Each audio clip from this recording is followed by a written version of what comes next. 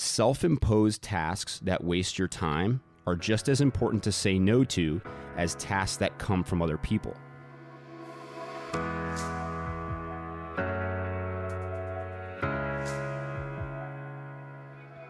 What is going to actually help you move the needle forward?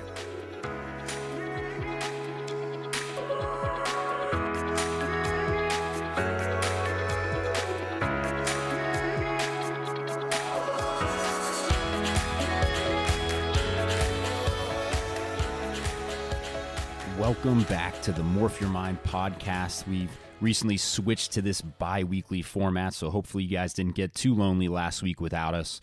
I am your host, Justin Wright, and my co-host, Chrissy Barron, will be on here in a little bit. And before we get started, just want to thank our title sponsor, Nova 3 Labs. If you are feeling lethargic, if you're having trouble sleeping, if you're looking for recovery after training, after hard workouts, if you're just looking to level out your adrenal system, if you're feeling fatigued or stressed out, use the discount code PODCAST15, that's podcast, the number 15, at nova3labs.com to save yourself some money and get some supplements to help with all of those ailments. And so this week we're going into a very important topic. We're going to be discussing the importance of saying no. And specifically in the context of your schedule and actually making sure that you're spending time working on meaningful projects or meaningful tasks, and you're not just taking on a lot of stuff, putting it onto your plate and having trouble getting through it. So I call this the buffet syndrome, where it's very easy to overfill our plate, to load up on everything. You know, everything looks good when you're walking through the buffet. If you're anything like me, and maybe you're not like me, but everything that I see looks good, and I want to try a little bit of everything. But especially if I'm hungry, what tends to happen is I put a little bit too much of each thing on my plate, and by the time I actually go to sit down, I have definitely bit off more than I can chew, so to speak. And this even happens if you go to the grocery store when you're hungry, right? You're going through the aisles, you're walking around the store, and everything looks good, and so you just start to load up your cart. And this phenomenon is very common, especially in the business world or when it comes to taking on tasks. A lot of times it can be tempting to be pulled in different directions, or we take on projects or agree to do things because we believe that it plays into our vision or into our mission. A lot of times you like working with certain people because you think that there's a potential for growth there or for a partnership down the road. And so it can be very easy to overload your plate at the buffet by taking on too many of these opportunities. And it's difficult a lot of times to say no. And I want to specifically analyze why that is, but I also want to get into the nuances, because it's also easy to say no, but also leave the door open for that person to continue asking or continue pursuing your help. And a lot of people get stuck in that trap as well. So at base value, let's look at why saying no is important. So if you just look at your schedule, if you look at your day, no matter what it is that you're trying to accomplish, everybody has the same finite amount of time each day. We have the same 24 hours to work with day in and day out. And it can be very tempting to try to cram those or pack those as full as we can. But the problem is, if you overload your day or your schedule with unimportant activities or things that aren't going to lead anywhere, you don't leave yourself much time to actually move the needle forward or make progress on important things. And so it can be tempting to take on additional projects. But what I want you to start to do is look at your schedule and look at your week and try to parse through what you're actually spending time doing. Look at your activities, look at your task lists. And I want you to try to get a handle on separating these things out into different categories, right? So look at your previous week, look at, meetings, tasks, whatever you actually spent time doing each day of that week. This can even include things for personal development like reading or meditation, exercise, all of this stuff. We're looking at what you spend your hours of your day doing. And I want you to actually try to do a self-audit here, if you will, and break down your schedule and look at all those activities. And we're going to separate this out into categories. I want you to separate it out into categories of personal development and work, or, hobbies, so to speak. So break things out into, okay, I'm doing this for work. Maybe work has two categories of, stuff for my primary job, stuff for my side hustle, or if you're trying to start your own business or whatever those activities are, right? Things that fall under personal development or personal time. And then I want you to file things under a third category of time with others, spent with friends, family, your loved ones, whatever that may be, right? And look at things into those three buckets. And then I want you to try to separate out the things or the activities that have given you the most return on investment for your time. So start to go through those lists and look at the things that have either given you the most enjoyment, if it's spending time with other people, what activities have been the most fruitful, what has been or created the most quality time with people you care about, with friends, family, whatever that may be. Look at the self-development category and say, okay, what things did I do that actually made myself better in my personal time, and what things did I do that were a waste of time? Meaning maybe I spent an hour reading instead of an hour watching TV, and that's a good use of that hour. And the inverse is also true. If I wasted an hour watching TV and not really get anything done, or if I spent a good portion of my day scrolling through social media, you can actually see a report of what you spend time doing on your phone now, kind of your screen time, or a report, a screen time breakdown. That can be very useful information here. But try to pick out what you're doing that's actually useful. All right, what are you spending your time doing that is moving things forward in a positive way?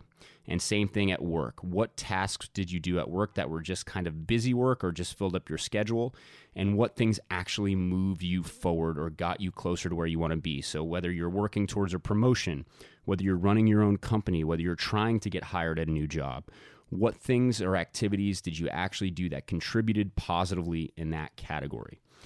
And what you should be able to do is very quickly start to get a list of things that are time intensive, but don't actually give you a good return on that time investment. So maybe there are certain things that you spend a lot of time doing, but when you actually look at it and inspect it, those activities don't make you a better person or don't help improve your situation or move you forward in a positive way. And what we want to try to do is find those activities and then start to look at the root cause of those. So if it's at work, are you taking on projects because you want to help people, but you are quickly realizing that these projects are not fruitful or they're not helping you get where you want to go? If you're an entrepreneur, this can be especially problematic because you may be pursuing too many avenues or trying too many partnerships. A lot of times you need to hone in on one product or one way of doing things and really hammer that home. And you don't want to spread yourself too thin over a bunch of different categories. So look at where you're spending time and try to find out whether or not that time is valuable. And then obviously taking it a step further and find out, where those things are coming from. Where are those tasks coming from? If they're self-imposed, this is an important point that I want you to think about. Self-imposed tasks that waste your time are just as important to say no to as tasks that come from other people. So if you're putting things on your own plate that aren't benefiting you, that are wasting your time, preventing you from moving forward, you need to eliminate those just as if you would tasks from outside sources or external tasks, right? And the goal moving forward now is going to be to start to eliminate those things. And that can be difficult to do at first, but a lot of times the best way to handle those situations is to rip the Band-Aid off. So let's say you're working on a side project for your own business and you realize that this partnership is not really going anywhere or they're not upholding their end of the bargain. A lot of times that just means you need to have a meeting with them, sit down and say, hey, listen, this isn't working out the way that I thought it was going to work out. This isn't going to the same place that I expected it to go. I don't think we're making sufficient progress on this. I'm going to have to move on. This isn't a good opportunity for me at this time. And you don't really have to give that much more explanation. And this is where a lot of people get stuck into the trap of the gray area when it comes to saying no or freeing up their schedule. A lot of people get stuck where they kind of say no, or they say, oh, I don't have time for this right now, but why don't you send me information anyways, or oh, I'll take a look at it anyways. And what ends up happening is you invest a lot of time into something that you aren't even really fully involved in. So the most important thing you can do is if you're not able to take something on, or you're trying to eliminate something or get rid of a responsibility that you know isn't going anywhere, you just need to be direct and clear. You need to communicate and say, hey, I can't unfortunately take this on at this time. I appreciate you reaching out. Then that's it. cut it there. Don't give them another doorway. Don't give them another opportunity. You don't even need to explain yourself, because if you start to explain yourself, then they're going to look for ways to poke holes in your argument or find ways to justify how you can still take on what they're asking you to do. You just need to be firm. You need to draw a hard line, and you need to say, unfortunately, at this time, I can't take this project on, or I think what you're doing is great, but I'm not a good fit at this time. Just be direct, be firm, and be clear that you're not able to take this on or help them out or put something else onto your plate. And it's very important that you're clear, because that drives a hard line, and it creates a standard moving forward in the future. Because if you are a little bit wishy-washy, or you're not firm and you're still taking on responsibilities or tasks from other people from time to time, then they're going to keep coming to you with those things over and over and over again. And I've talked to people in business who they have that kind of aggravating person or aggravating customer or business partner who just keeps coming to them with tasks, and the people who take up an inordinate amount of time. And you just need to eliminate those people, because if you don't draw that line, if you're not firm enough early on, then they don't have a sense of boundaries, and they're going to keep coming to you for help or keep coming to you to do things. And so we have to be firm because of that element of human psychology, where if you leave people that window of opportunity or that doorway, a lot of people will be persistent in seeking out your help or seeking out your assistance. And at the end of the day, the reason that we're looking to do this, the reason that it's important for us to do this self-audit and say no and take things off of our plate or refuse to take additional things on, is because we're trying to free up time for what matters, for the activities that give us the most return on investment.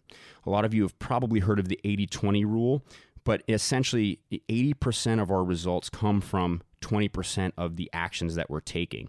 And the goal is to consistently seek out those 20%, seek out the activities or the things or the habits or the routines that are bringing us the most return on investment. And we want to try to maximize our time doing those things.